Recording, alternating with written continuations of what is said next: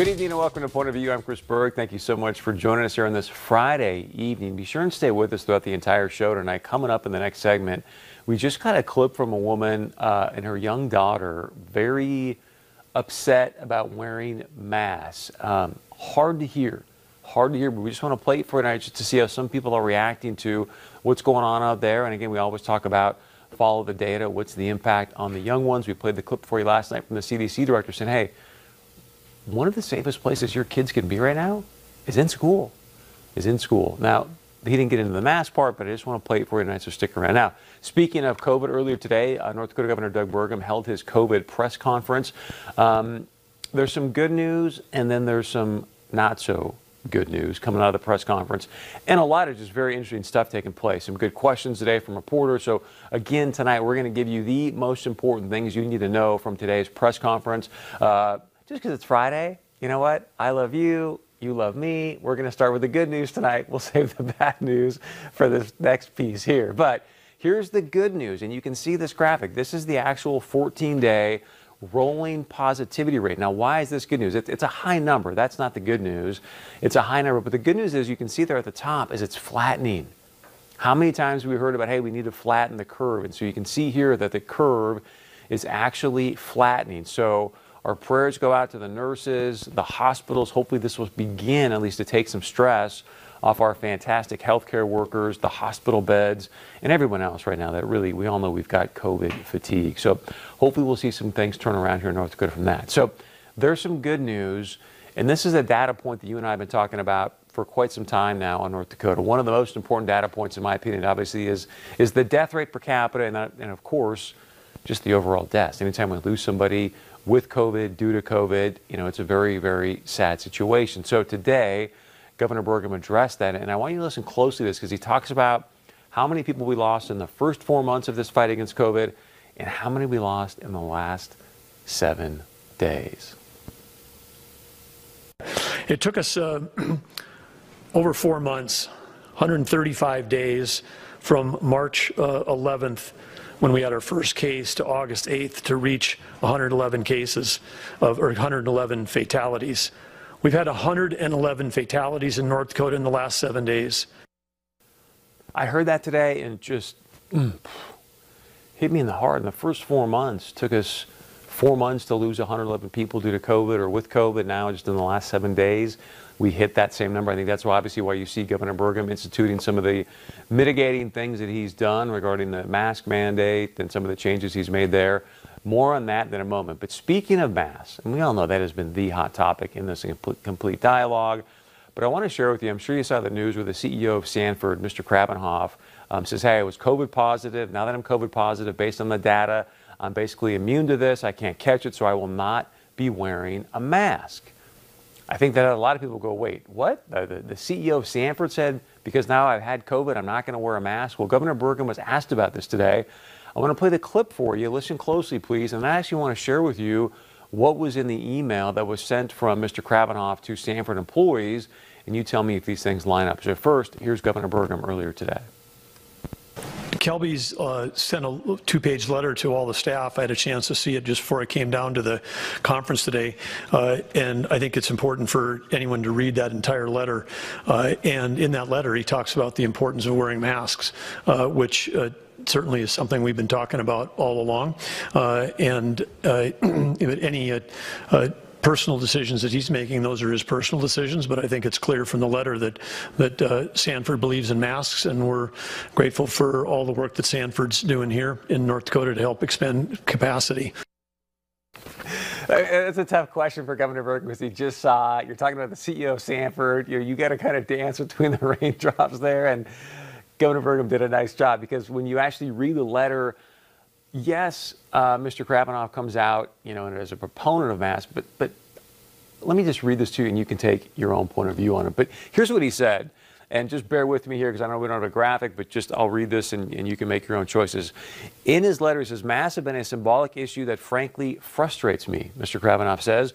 Many of you know that I'm an old scrub technician from my youth. For 40 years, I know extremely well the purpose of masks in infectious control, excuse me, and the security of the operating room relative to managing infectious protocols there and on the floors in contagious and dangerous infectious situations. The on-again, off-again, quote-unquote, behavior of mask use by the general population violates every notion of serious infectious management that I was trained to adhere.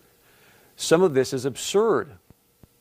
Mr. Kravinoff saying, hey, some of what's going on here is absurd, folks. How many times have you and I talked about that on this show? The CEO of Sanford, okay? On the other hand, so he knows, hey, I gotta be fair. I'm going to give you the science, and I got to also understand that there's a lot of people that have had other science regarding this. On the other hand, for people who have not contacted the virus and may acquire it and then spread it, it is important for them to know that masks are just plain smart to use and in their best interest. So that was a fairly strong statement. Now, but here's what I like. Mr. Kravinoff at one point gets into, hey, I've had the virus, and I think this was really good news. I've had the virus. What does that mean to me and others that have had it like me? The information, science, truth, advice, and growing evidence is that I am immune for at least 7 months and perhaps for years to come, similar to that of chickenpox, measles, etc. For me to wear a mask defies the efficacy and purpose of a mask and sends an untruthful message that I am susceptible to infection or could transmit it. I've got no interest in using masks as a symbolic gesture when I consider that my actions support our family and leave zero doubt of the support. He goes on to talk about it's so important right now. And again, we've said to you here on Point of View, we are fighting for the truth for you. Does that mean we're perfect? Absolutely not. We're doing the best we can. It's me and producer Anna pretty much doing the research for this show. So we're doing the best we can. But what I respect about what Mr. Kravinoff says here, this is a very serious issue, right? And we're doing everything we can to go based on the science, based on the truth we have up to this point. And that's the information we want to disseminate. We're going to get caught in the politics of the situation. So if you haven't read the letter, I just would encourage you to do so because I thought he did a really, really nice job. All right, over the last few days, as you know, because there's been such a pull, if you will, on our nurses, our healthcare workers, hospital beds. In fact, there was one of the questions today at the presser where someone said, hey, the Nurses Association earlier today did a Zoom call, and some said they may start to walk off the job just because it's such tough working conditions. We told you last night we've got some more nurses coming in from the Air Force. But one of the things that I've been bringing up the past few days is that, remember, in April, they had a bunch of beds in the Fargo Dome. I think the Guard was helping to support there, the city, whatever. But the question I brought up to you, so if we put a bunch of beds in the Fargo Dome, who makes the money, right? I don't know the answer to that, but I think it's a good question. So today, Governor Burgum was asked, why are we not going back to putting more beds in the Fargo Dome? Here's what Governor Burgum had to say. It was a data-driven decision about the modeling on increased infections that drive hospitalization. Hospitalizations reach capacity, and it's not about adding cots in the Fargo Dome. You can put as many in there as you want, or over here at St. Mary's. We don't have healthcare staff. So he's saying we don't have the staff. Again, I said earlier this week, I should say, my days are running together. I'm not a hospital administrator. My brain sees a bunch of beds in one place. I've got to imagine, and again, I'm not talking all COVID people. I mean, we're talking to some of the less severe people being at the Fargo Dome just to open up some beds in the hospital. But if you've got all these people in one place, I would presume you could have less nurses per capita. But again, I'm not a hospital administrator, so we'll see how that bears out. Now, a reporter asked this question, and I think it's a great question because we ask a lot of these kind of questions here on the show. But someone saying, hey, look, what's going on? You guys made all these changes recently trying to change the mitigation situation here in North Dakota, and yet people can go out to bars, but you're strongly encouraged not to go over to a friend's house for Thanksgiving. Here's how the response went down. Doctors have repeatedly told us not to go home to see family for Thanksgiving. However, the governor and doctors have said it's okay to go to the bar or restaurant. Is there a difference between those two activities? I think you should. Step on that too.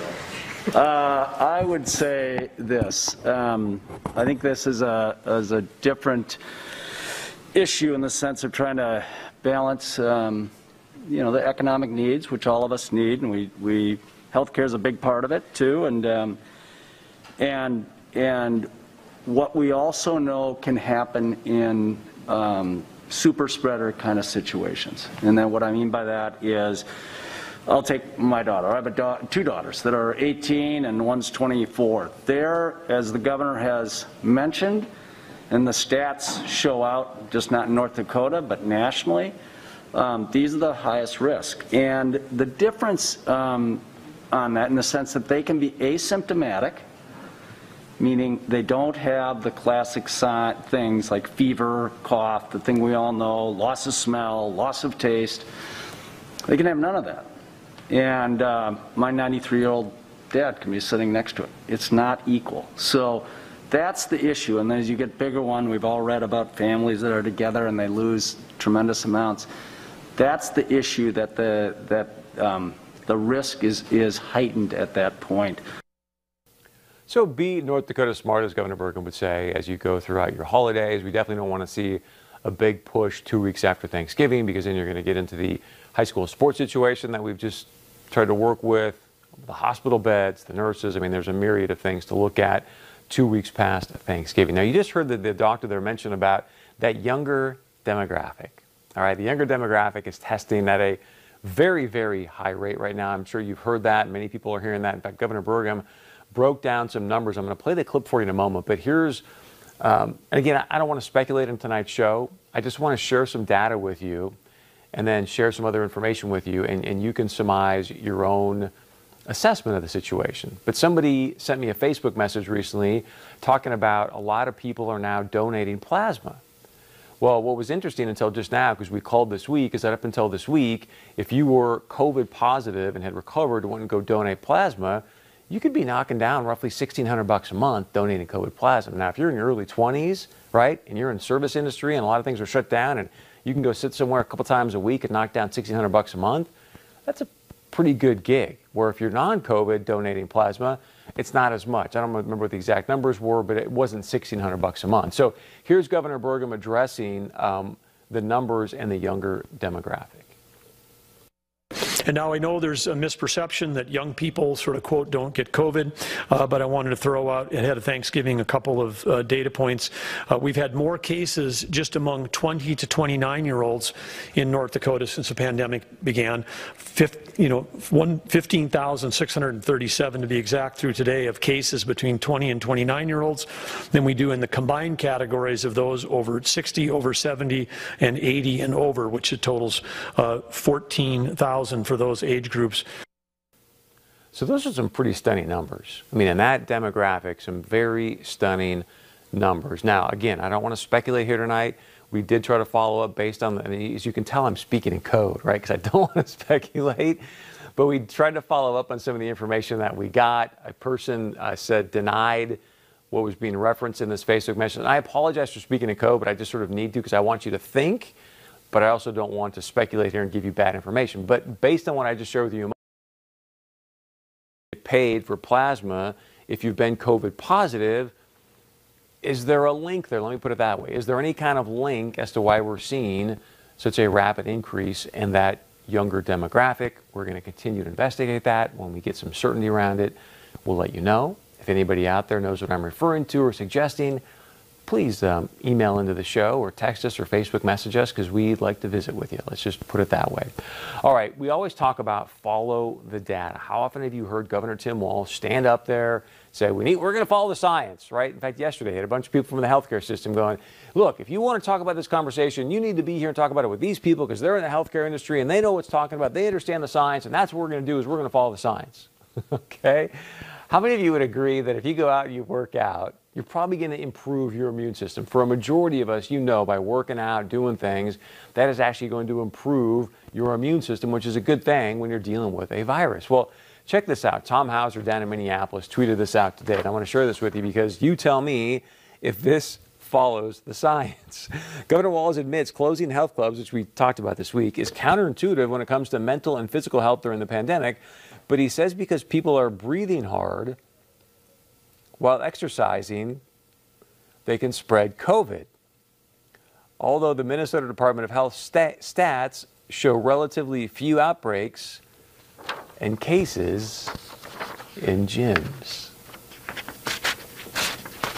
We've been saying all week, I think the thing that most of us are struggling with the reason that you and I have got COVID fatigue is because so much of this seems, at least, and when I read that tweet, seems at least to be arbitrary. Like, oh yeah, we'll just go get rid of the gyms. The data doesn't show that we should, but let's just do it. It'll make us feel good, like we're doing something. And that's tough for people.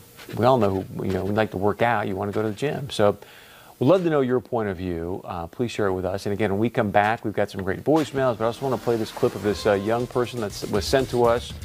And she was having some challenges with wearing a mask. It's hard to listen to. We just want to play it for you so you're aware.